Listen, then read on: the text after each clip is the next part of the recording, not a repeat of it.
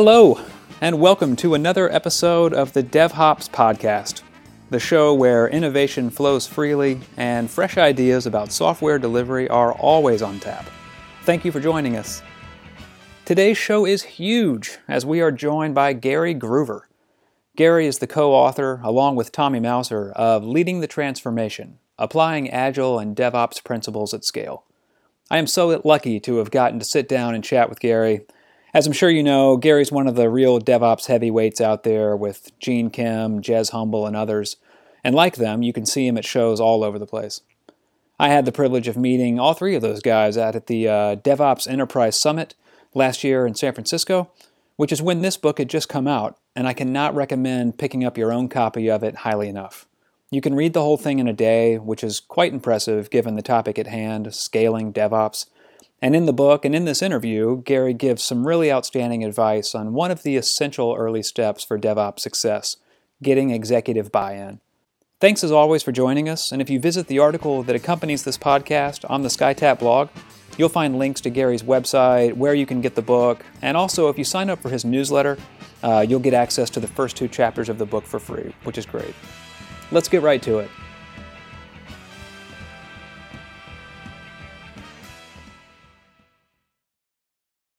So I really enjoyed your book, Gary, and one thing that I thought was great about it is that I think it's coming out at a really great time. I think that we're kind of turning the corner on not having to spend so much time defining DevOps.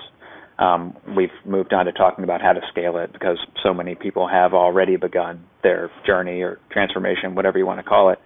And you, in somewhat of a definition towards early on in the book, you say that continuous delivery tends to cover all of the technical approaches for improving code releases, and DevOps tends to be focused on the cultural changes. And, again, I feel like there was so much confusion as to what DevOps was even just a year ago, but I think that separating the culture from the technology is a great approach to eliminating that confusion and kind of knowing what's going to be required. I've evolved a little bit my thinking. When I've heard Gene speaking lately, it's really trying to say that DevOps is all the technical, cultural, and practices that it would take to enable a company to release code on a more frequent basis while maintaining quality, stability, reliability, all the LODs.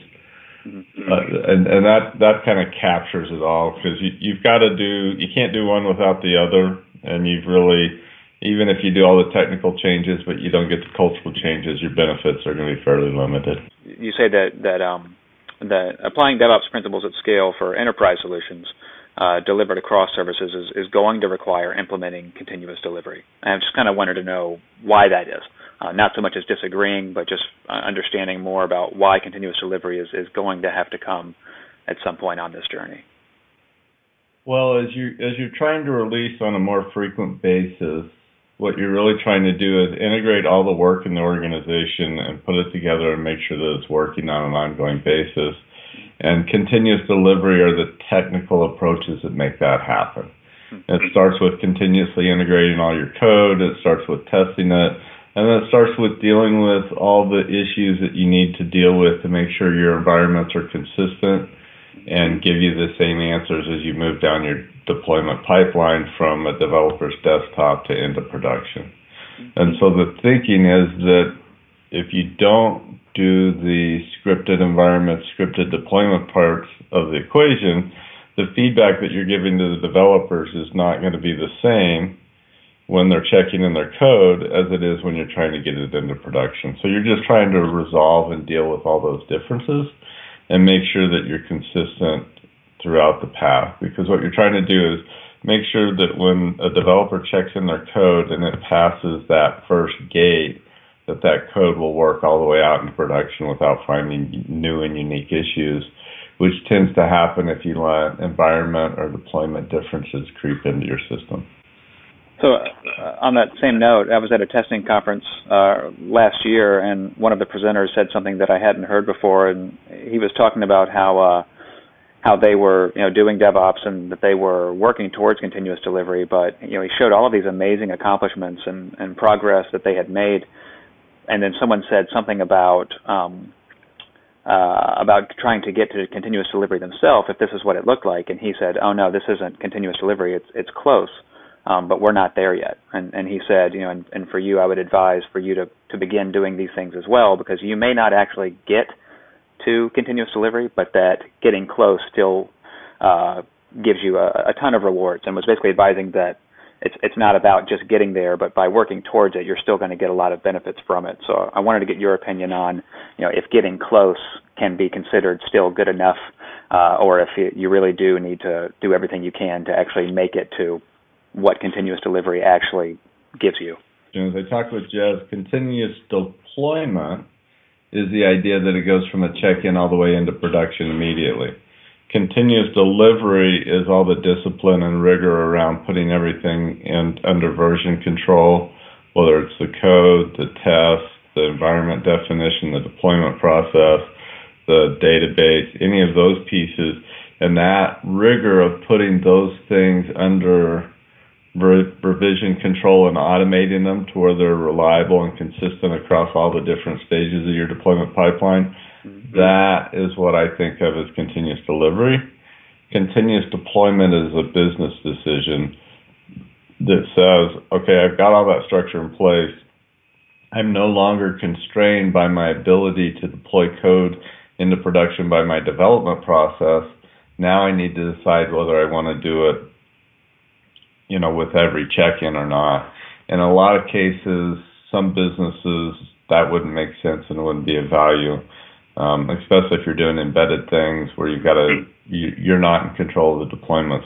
But I would agree with them wholeheartedly that all of those processes and structures, as you start to automate your environments and get consistency across them, as you start to automate your deployments and get consistencies across them, as you do the same thing with testing, you are going to be solving issues that your organization's been struggling with for decades.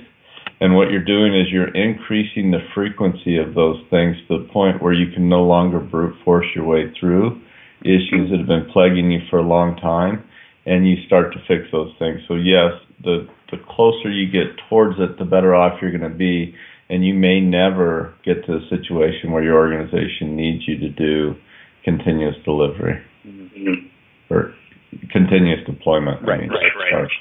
Yeah.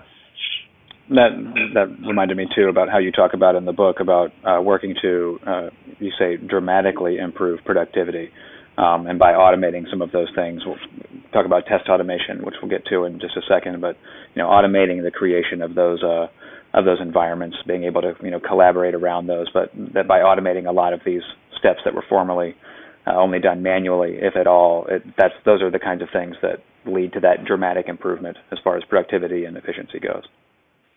Yeah, and you start by taking off the things that are causing you the most pain. Mm-hmm. So if you used to do a build a week or a build a day, and you start trying to do 10 builds a day, what are the things that are most painful? Because those things have been painful for the organization all along. It's just when the deployment frequency was way down, you were able to brute force your way through it. And as you start to increase that frequency, you can no longer use brute force to get through it.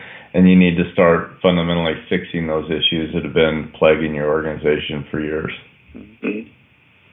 You mentioned, again, this is kind of from earlier on in the book, but talk about the need to determine if your organization will embrace these cultural changes up front, being really important, because if they won't, there's, you say, no sense in making big investments in the technical solutions that on their own won't help. Like you said earlier, that if you just do the technical aspect without the culture, you're not going to get there.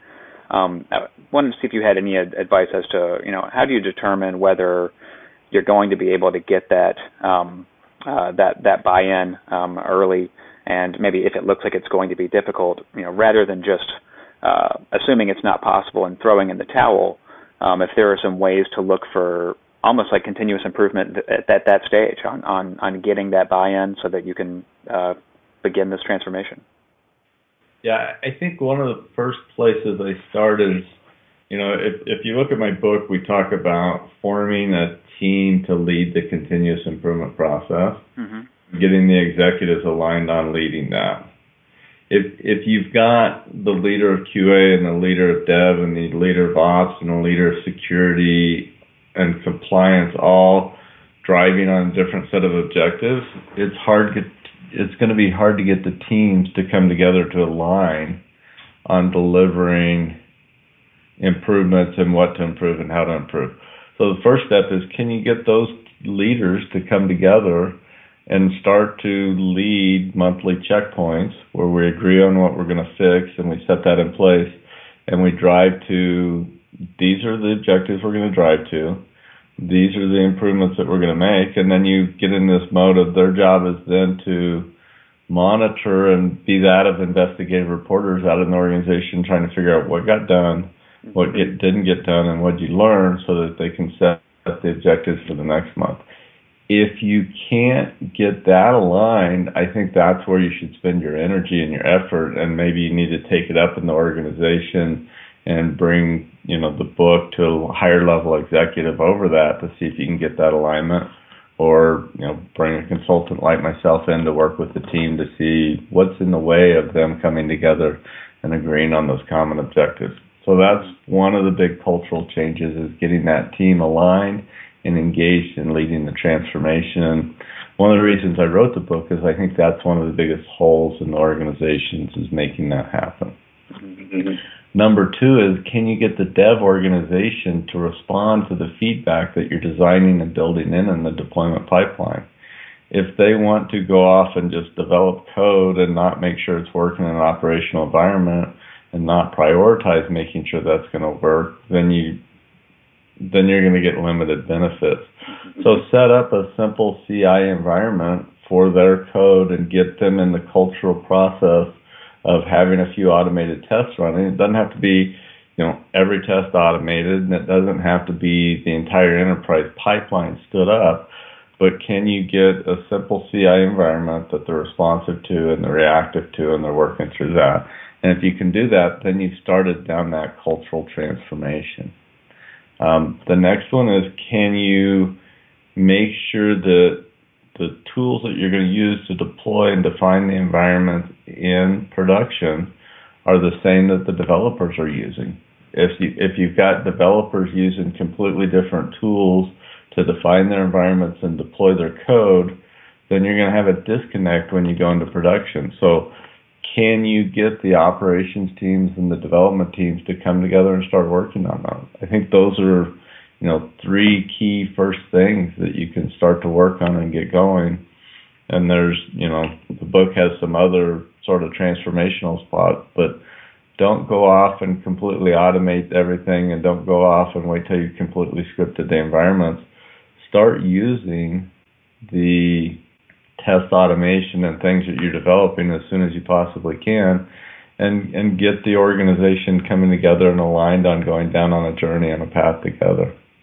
I've talked to some who have, led successful, DevOps initiatives, and, there were some early pitfalls and that kind of thing, but a lot of them all talked about the need to establish that trust early, and that's done, differently with each department, that each, your developers and your testers, your executives, that they're all going to have certain areas where they're going to need some trust that this is a good idea and that it's going to improve the quality of the software or time to delivery or just make their own lives better, but that establishing that trust early and not just diving into it, automating everything possible is a much better idea for getting that trust and buy-in early on. Yeah, and I think the key part with the executives is making sure you get their fingerprints on it. Mm-hmm. Make sure that it's their plan that they believe will help meet their business objectives. Because if you can get them focused on their business objectives and how what you're doing and the transformations you're making is not doing DevOps to do DevOps, but using it to solve one of those problems you identified. Are you having quality problems? Are you wanting to release more frequently? Are you trying to sort of improve your productivity? What are those things that you're trying to do? And if you can get the executive teams to believe that that's key to their business success, then you start by getting their fingerprints on the plans. And the other thing I say is get that aligned team to go down that path together, because if you leave compliance or somebody out of it, they're likely to throw rocks at the changes you're making. Mm-hmm. But if you start with a set of business objectives they can all agree to and you get their fingerprints on it, then it becomes their plan and they'll make their plan successful. How cool was that? Gary Gruver. That is going to do it for this week's episode of DevHops. I hope you enjoyed the show, and I do hope you pick up Gary's book if you haven't done so already. Before we go, little housekeeping. We'd love for you to check out our other episodes of the DevHops podcast. They're all available for streaming or download from the SkyTap blog or on our SoundCloud page. And you can also follow us on Twitter, LinkedIn, and Facebook to get updates on when new episodes are released or any other content that we've recently published. Thank you so much again for joining us, and we'll see you next time on DevHops.